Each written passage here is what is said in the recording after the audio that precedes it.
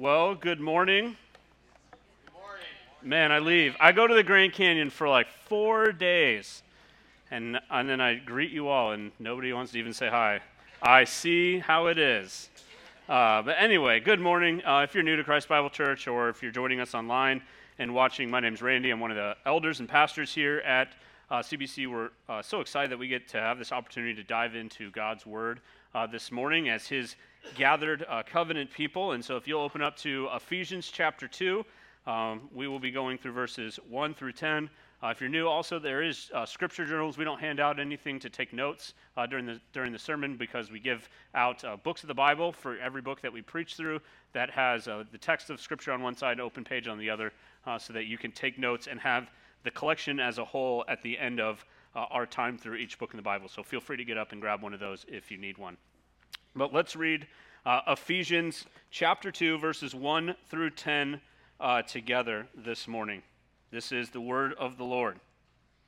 And you were dead in trespasses and sins, in which you once walked, following the course of this world, following the prince of the power of the air, the spirit that is now at work in the sons of disobedience, among whom we all once lived in the passions of our flesh, carrying out the desires of the body and of the mind, and were by nature children of wrath, like the rest of mankind. But God, being rich in mercy, because of the great love with which He loved us, even when we were dead in our trespasses, made us alive together with Christ. By grace you have been saved, and raised us up with Him, and seated us with Him in the heavenly places in Christ Jesus, so that in the coming ages He might show the immeasurable riches of His grace in kindness towards us in Christ Jesus. For by grace you have been saved through faith. This is not your own doing, it is the gift of God, not a result of works, so that no one may boast. For we are His workmanship, created in Christ Jesus for good works, which God prepared beforehand that we should walk in them. This is God's word. Let's pray. Father, we thank you. We thank you for your word. We thank you that it is effective. Lord, that it cuts into our minds, into our hearts, indeed even our souls, and exposes them to the richness of who you are.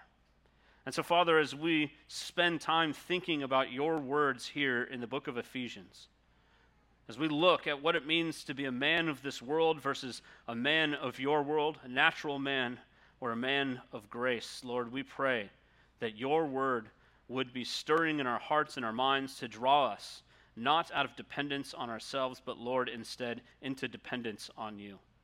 Lord, we pray for individuals in this room even who may not know you or have confessed you as Lord, that as your word is preached this morning, that their hearts would awaken to the truth that you have saved them by grace and grace alone. We ask that you would do this in our midst this morning. Amen. It is what it is. An old expression you've probably heard or uttered many times when you shrug your shoulders, throw up your hands, and know there's nothing you can do to change a situation. As Paul has now transitioned in the beginning of chapter 2, he is saying to these people, it is what it is. This is the natural state of man. Verse 1, dead. Not the most encouraging words, but he's trying to help us understand something this morning. The natural state of man, apart from God, is despair and hopelessness. It is what it is. And so unless the people of Ephesus, unless we today here in the 21st century in Peoria understand this, the power of God in the lives of believers, the power of the good news of what it means that Christ has rose from the dead and has indeed resurrected his people himself, is missed. Last week we talked about Christ being risen from the dead, how he's seated at the right hand. And now Paul is here saying, where were you, church of Ephesus? When Christ was raised from the dead, what was your state? You were dead. Paul's going to say, though, as we continue through this section in chapter 2, that the same power that raised Christ from the dead has also given believers new life and raised them from the dead. But apart from that power and apart from the work of God, you are hopeless. It simply is what it is.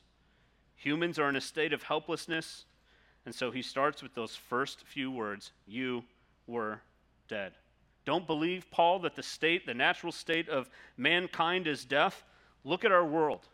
Everywhere in our society or other societies that removes God from the equation and leaves things to the natural state of things, the wisdom of man or man's best discretion, what happens? Not flourishing, destruction.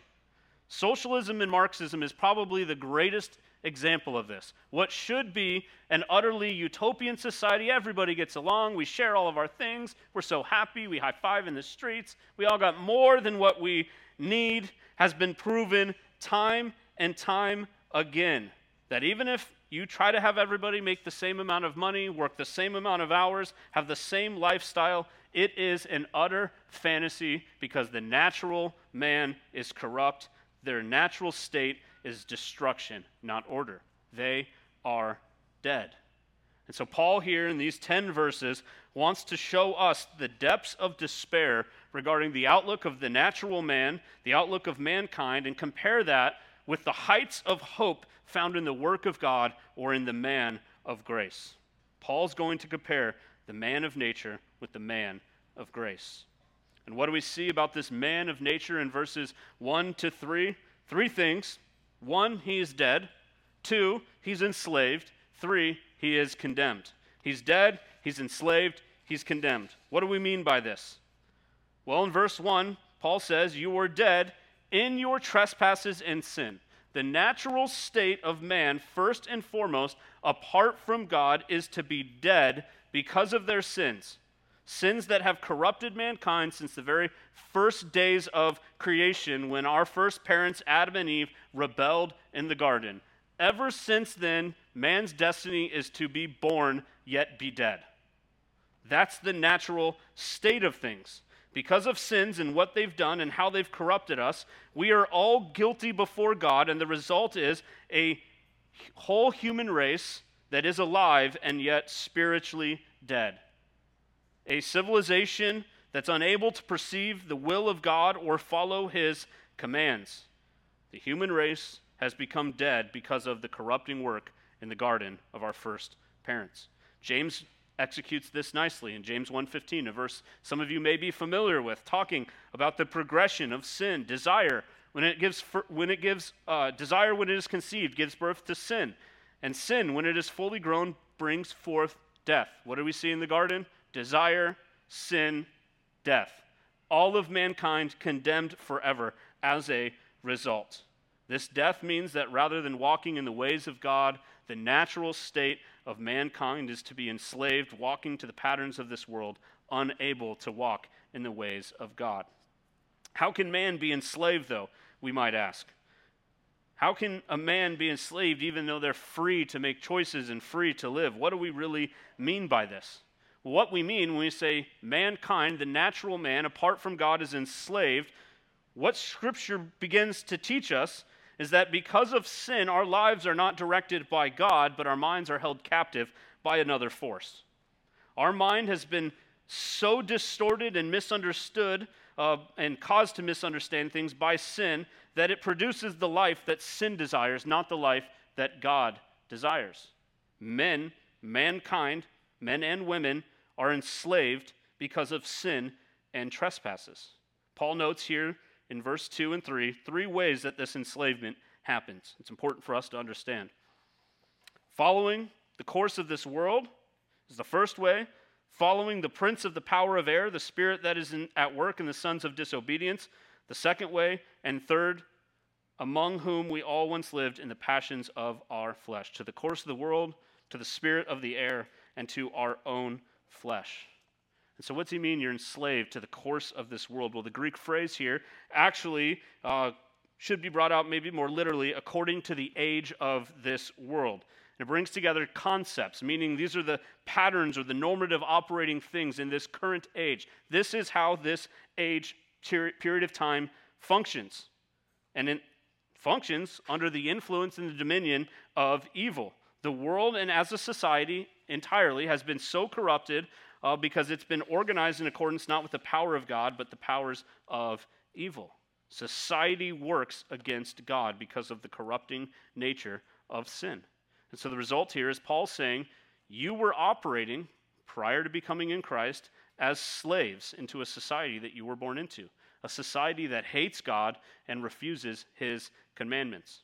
John Stott, in his work in Ephesians 2, says it this way: whenever human beings are being dehumanized by political oppression, bureaucratic tyranny, by an outlook that is secular, which repudiates God, amoral, repudiating absolutes, or materialistic, glorifying the consumer market, by poverty, hunger, unemployment, there we can detect the subhuman values of this age and this world. Its influence is pervasive.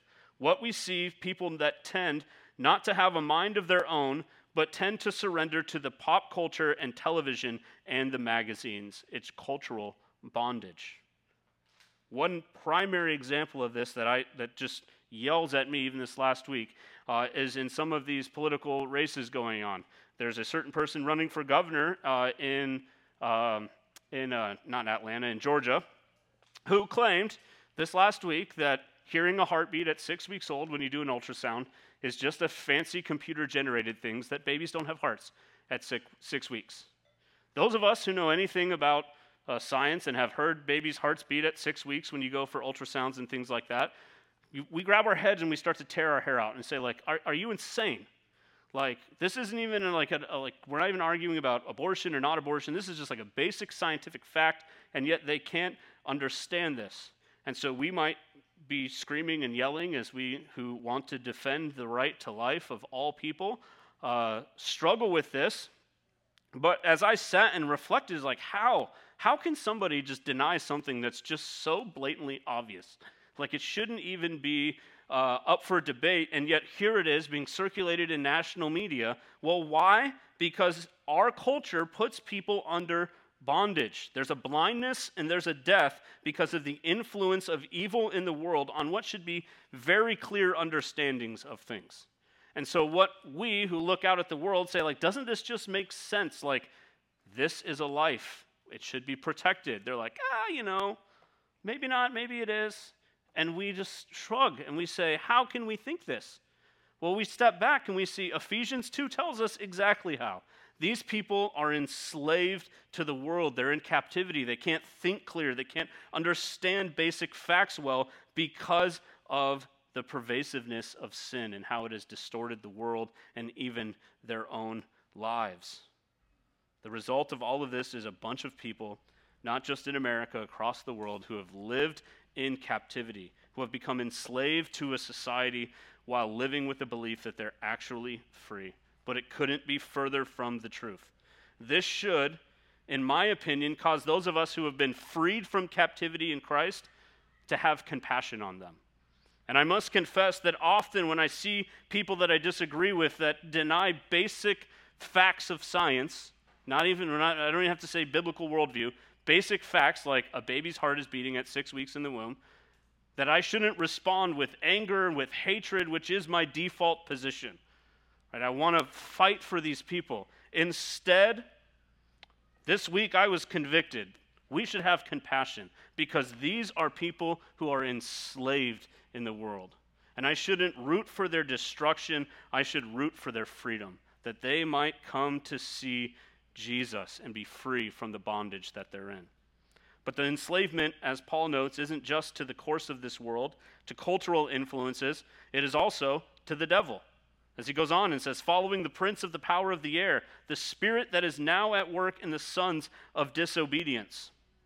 This is a huge reminder of why our own power will never be sufficient enough to break us free from the bondage. Because of sins, humans not only walk in a form of bondage to a sinful society, but there also is a spirit at work within them, an evil spirit that has corrupted them. Satan and all the sources of evil that are traced to him inspires those who have been corrupted by sin and have not been saved, not with an inclination towards righteousness, but towards evil. This man prowls like a lion. He's a murderer. And his work, contrary to the work of God, is to inspire people to commit evil. And those who are not of God, but rather are enslaved under the corruption of sin, as a result, are the sons of disobedience who walk and operate according to the spirit of Satan. The work in the Greek here that is used to describe work, the spirit that is now at work in the sons of disobedience, is the same word that we used back in last week as we looked at verse 120, that is the work of God that raised Christ from the dead. There is a work of God that brings life, and Paul is saying there is a work of the devil that destroys life. God brings life, Satan brings death. And because of sin, all people have been put under this power and are struggling and are, in fact, dead. So the final result is that we're enslaved to the world, to the powers of darkness, but also to our own sinful desires, the passions of the flesh. Because of sin and the trespasses that we have committed as a society, of spiritual powers and even our own desires are all corrupted. We are men and women whose emotions and desires lead them. The natural man is a man who's in bondage to sin because we continue and they continue to believe that there's something that they can do that will provide for them what only God can.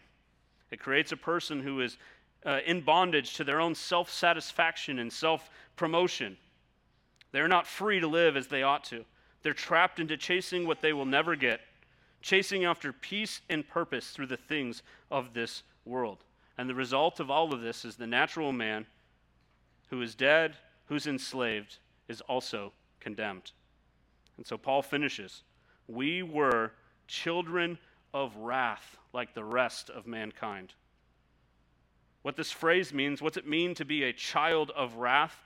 It means those whose destiny is destruction. Because of sin and transgression, because of the spirit of disobedience that is within all of mankind, the destiny of all people apart from God is to be a child of wrath, or is to be destined for destruction. How is this fair? How is God's wrath a good thing? Many argue. Well, we have to take a step back and say God is perfect. No imperfection will be allowed in his sight. God's wrath should be understood to be his personal, righteous, constant hostility towards evil, which he refuses to compromise with and instead is resolved to condemn. Because of Adam, the destiny of all apart from God's intervention is to be condemned, to fall under his judgment and his wrath. It's the state of the natural man. And it should be no surprise to us as we look around the natural world and we see people clamoring to fashion themselves as something different than dead. They want to feel liberated, but they are slaves. They want to feel meaning, purpose, transcendence, but the things they pursue in all of their searches turn out to be nothing but superficial and temporary remedies for an underlying condition that they are helpless to heal. Simply put, dead people can't save themselves. So their pursuits, while they might give them temporary satisfaction, often lead to the natural man finding greater levels of despair because they look for hope where it cannot be found. Their natural state is death. Verse 1 through 3 is terrible, horrible, bad news. And if Paul ended here, we would just leave as we would see the state of man with utter hopelessness, struggling, wondering what is next, what is the point of life, why do I even live, why do I even try? It's hopeless. For those of us who watch football, it's like watching the Arizona Cardinals play defense this year, right? The minute the quarterback and the other team snaps the ball, you just say, it's over, they're scoring a touchdown. This would be the state of things. The natural man's destiny is destruction. He is dead. He's helpless. But if we are going to understand the nature of salvation that Paul is going to point to here in verses 4 through 10, the nature of Christ's work, we have to sit and say, we have to first understand that the state of the natural man apart from God is death. It is what it is. They're hopeless. There's nothing they can do to change themselves. A dead person can't resuscitate themselves. A slave can't free themselves. A condemned man can't uncondemn himself. But then we turn to verse 4. But God. The contrast here is incredible. Think about it. Verse 3, you were by nature children of wrath, but God, now you are something new, different, because of his mercy, out of his great love with which he loved us. Paul, in these verses, doesn't even blink as he moves from God's wrath to God's mercy, because he knows they are all held together in God's character. And as we make this transition ourselves this morning, we should be reminded as we hear it to have a sense of gratitude for God's wrath, because it means that God always responds to evil, to sin, to transgression in the same unchanging, predictable, and uncompromising way. We are reminded in these words from Paul that only a great, unchanging God has the unstoppable remedy for a disease that all of mankind needs to be healed from. And so Paul has transitioned from the hopeless state of man apart from God to the state of a man changed by God. But God, he says, the same power that raised Christ from the dead also brings change in a man. There is no longer a natural man, but a new man, a man of grace. Who is this person? They are not dead, but alive. No longer slaves, but raised up. No longer condemned, but seated in heaven, enjoying the blessings of God rather than the weight of his judgment. What a tremendous change in fortune. What a transformation in destiny. But the focus of these verses is not on man, but on God. And Paul's main point in this entire section is that you could do nothing to change yourself, but God has changed it for you. What has God done? God has done what man could not. Man could not change their helpless state, but God intervened. He displayed mercy and kindness, love towards his people by sending his Son to resurrect his creation that they might have life through his Son, Jesus. This love that he displays towards his creation, towards the man of grace, men and women who come to know God and profess faith in Christ, is not towards the innocent. God expresses his love to those who were disobedient, Paul says, who were by nature followed the ways of the world and of Satan. Elsewhere in Romans 5:8, Paul says it this way: God demonstrated his own love for us in this: while we were still sinners, Christ died for us. Paul's just finished talking about how all of mankind were children of wrath. Their destiny was destruction. They were sons of disobedience, but God had love for them even while they hated God. And even though they lived according to their own passions, even though they were enslaved to this world, he acted on their behalf. He worked to change those who were his enemies into those who would enjoy his favor and blessings because of his love for us. And so when we see in these verses that God did not need to save us, he did not have to save us, that we didn't do anything to deserve God saving us, and in fact, we didn't even ask to be saved, and yet God acted in order to save us, our response is a man of grace to say, God, you are amazing. We're full of joy and happiness, of thanksgiving, of praise, because God has done a great thing. How do we know this is really all about God and not just this new man? Well, the whole section hangs on those repeated words in 5 and 8. By grace you have been saved. Some of the greatest words in all of Scripture. God saves apart from any input man might give. Last week, I was talking to a member of our church who has a friend that I've met at a couple different cookouts that I've gone to over at their house. And I'd asked if he had ever come to church with him yet, because I've seen his other family members here. And he said, well, I talked to him and I asked him about coming to church, but his response was, if I walk into that building, I will light on fire. All right? And if we're honest, there's many people that have this same attitude, who know their own sinful state is so opposed to the things of God that they're fearful that just walking into a church will bring some kind of tremendous judgment on them. They see themselves as I'm not as good as you, and I'm a terrible, wicked, evil person.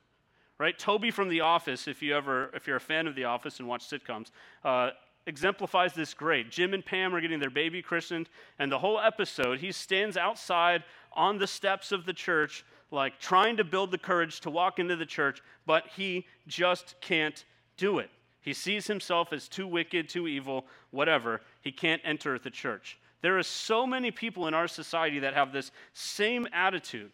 They just think there's no way God could love me. I've done too much. I'm just too evil. I've messed up too many times. But what these people and these attitudes reveal is they don't understand that every single one of us in this room is that same evil, wicked, horrible, no good person apart from God. We all deserve God's wrath. We all feel the weight of the separation of God because of sin and know that we cannot approach him apart from his own intervention. And so Ephesians this morning reminds us that we don't need to worry if we've done enough. That at the end of our life, if we have to cross our fingers and say a couple quick prayers and think, man, I hope I did enough good to outweigh the bad. The answer is you didn't. You blew it. Like, the bad significantly outweighs the good in your life. But that is a good answer, because what it drives us to is the resounding truth here in Ephesians 2, that if you believe in Christ and you've set your faith in him, you don't need to worry if you've ever done enough. Christ has done it for you. It's a beautiful truth. And we should pause as we continue this morning and ask ourselves, do we feel the unconditional love of God towards us? Do you see his goodness and grace in the fact that he has saved you and set his love upon you? It changes us from being people full of pride instead to a person that is full of thanksgiving and joy. It changes the way we respond to people. It indeed changes our entire trajectory in life. But God's done more than just resurrect, as Paul points out here. His power is more than just bringing the dead to life. God has also done something great. He also exalts. What does it mean to be a Christian, we might ask, to be a part of the kingdom of God? Many of you and other people would answer many different things, that it means that they trust in Jesus with their life, that they admire and worship Jesus, that they agree with the teachings of Scripture and of the church, that they live by certain moral standards, and all of this is true. A changed person does adopt the change that God wants for them in their lives, but that is not what makes them a Christian. What makes a Christian distinctively different from all of the rest of the world, what makes somebody a person of grace rather than a natural person who is a person whose destiny is wrath, is they are in Christ. He has set his love upon them. They are a new creation. They are no longer in captivity, but they have been enthroned in heaven. Think about that. When God works and we respond in faith to the good news that Jesus died for our sins in order to save us, we are now in him. We belong to him. We've been pulled from the citizenship of this world that has literally corrupted us, that has enslaved us, and instead been given a citizenship in heaven. The natural man, dead, enslaved. But that's not the person of grace. They are alive and they are enthroned. They are not the one who is captive, but the one who is in Christ, having not their own power, but the power of Christ in their lives. Because we are in Christ, Paul says we're seated with him in the heavenly realms. Because our sin has been pardoned, because the power of sin is annulled, we continue as God's own children with the right to the heavenly thrones next to his Son. But this heavenly seating is not for some future day. Paul uses the past tense here in verse 6 to say God has already raised them. It's something that's already happened. How can this be? All of us are sitting here like, I'm not in heaven. Maybe looking at the person next to you like, are you in heaven? I'm not in heaven. And we're asking us these questions. How can we already be seated in heaven? Like, clearly we're not. We wait heaven. We hope in heaven. I sure hope this isn't heaven, right? And so we ask this, how can it be? How can Paul say you are already seated in heaven when we see so fundamentally in all of the corruption in life that we are not? The answer is that although glory is ahead for the living, their enthronement is already accomplished.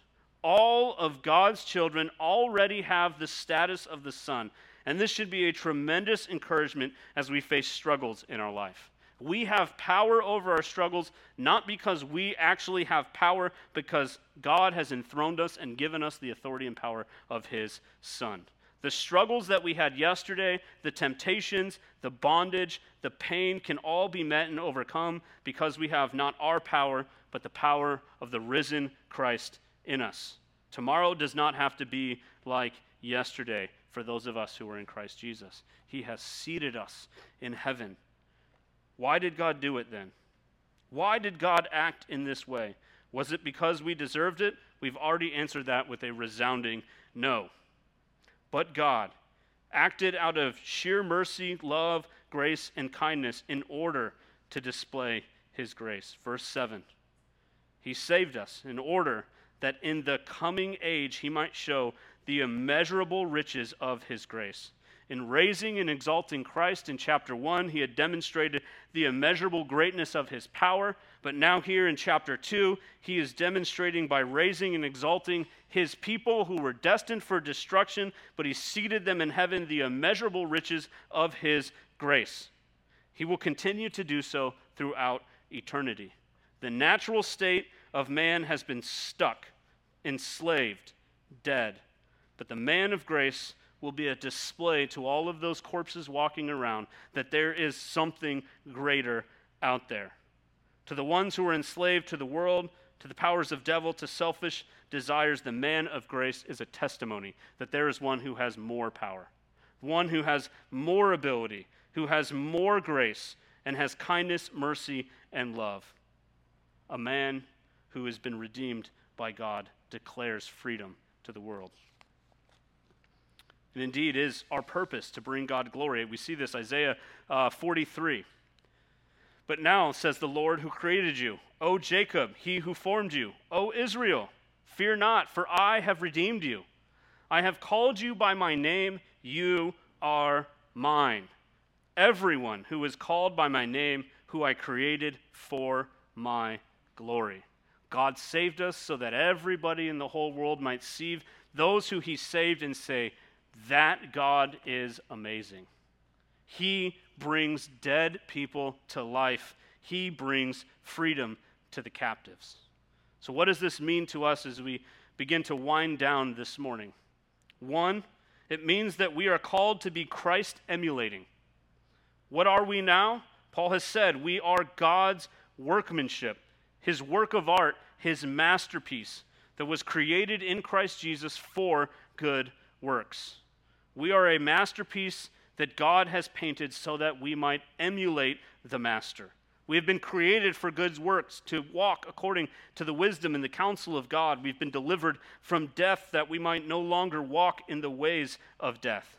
We are no longer sons of disobedience, but sons and daughters of God Most High.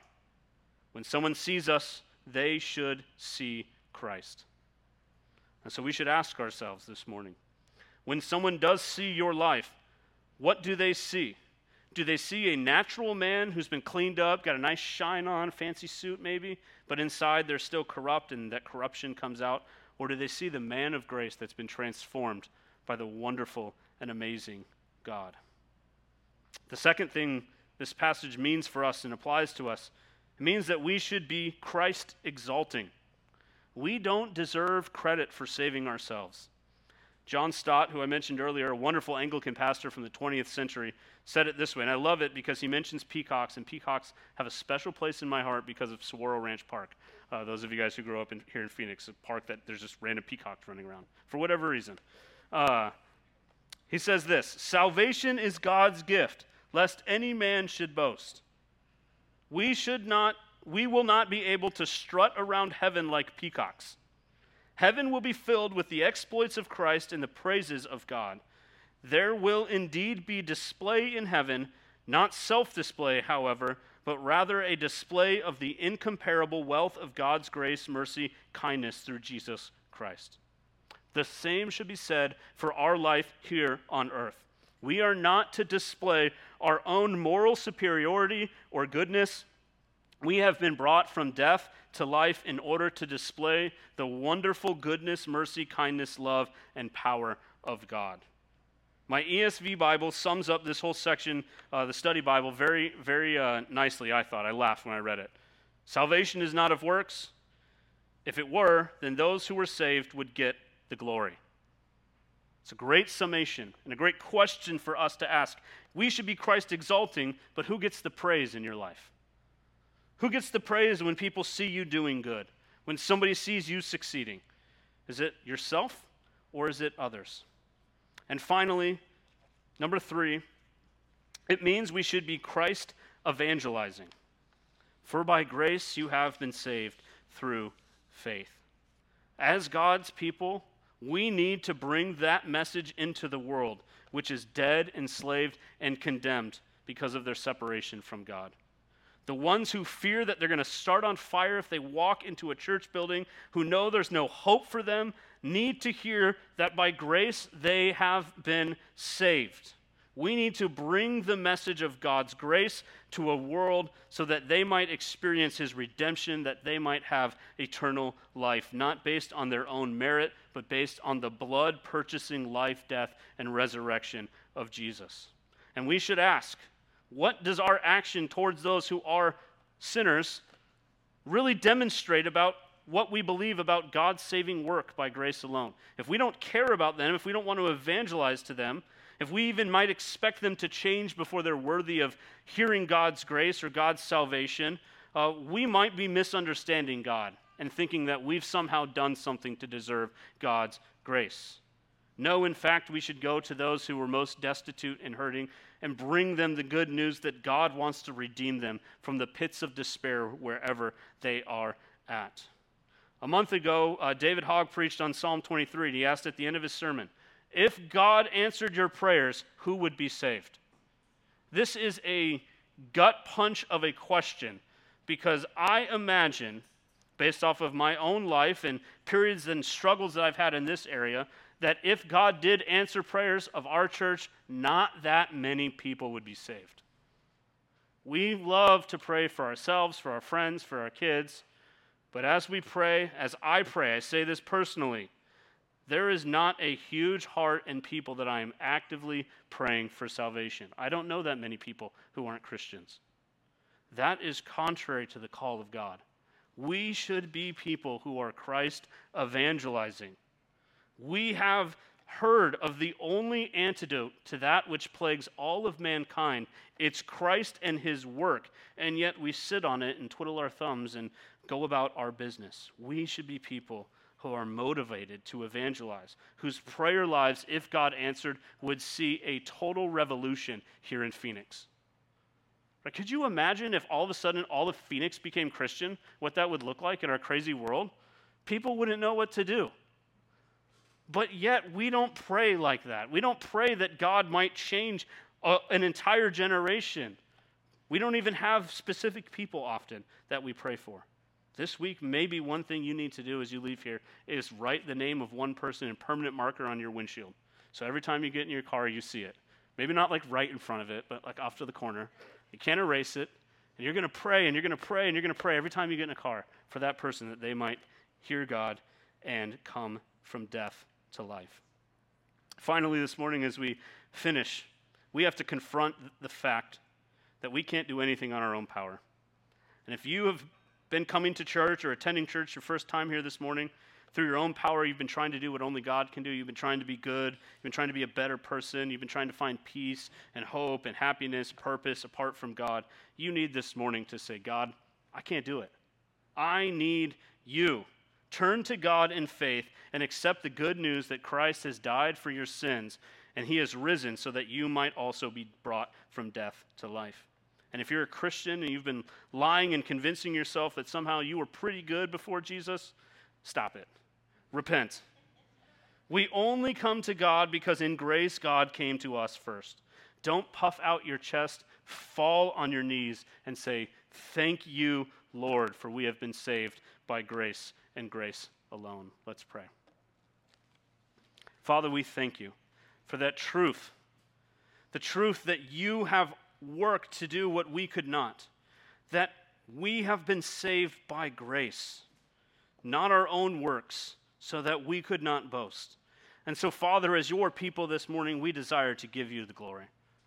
To be people who point to your majesty, your goodness, who point to you and say, there is somebody out there who has sent his own Son to die that I might be saved. Would you follow him? Lord, give us a heart for the lost.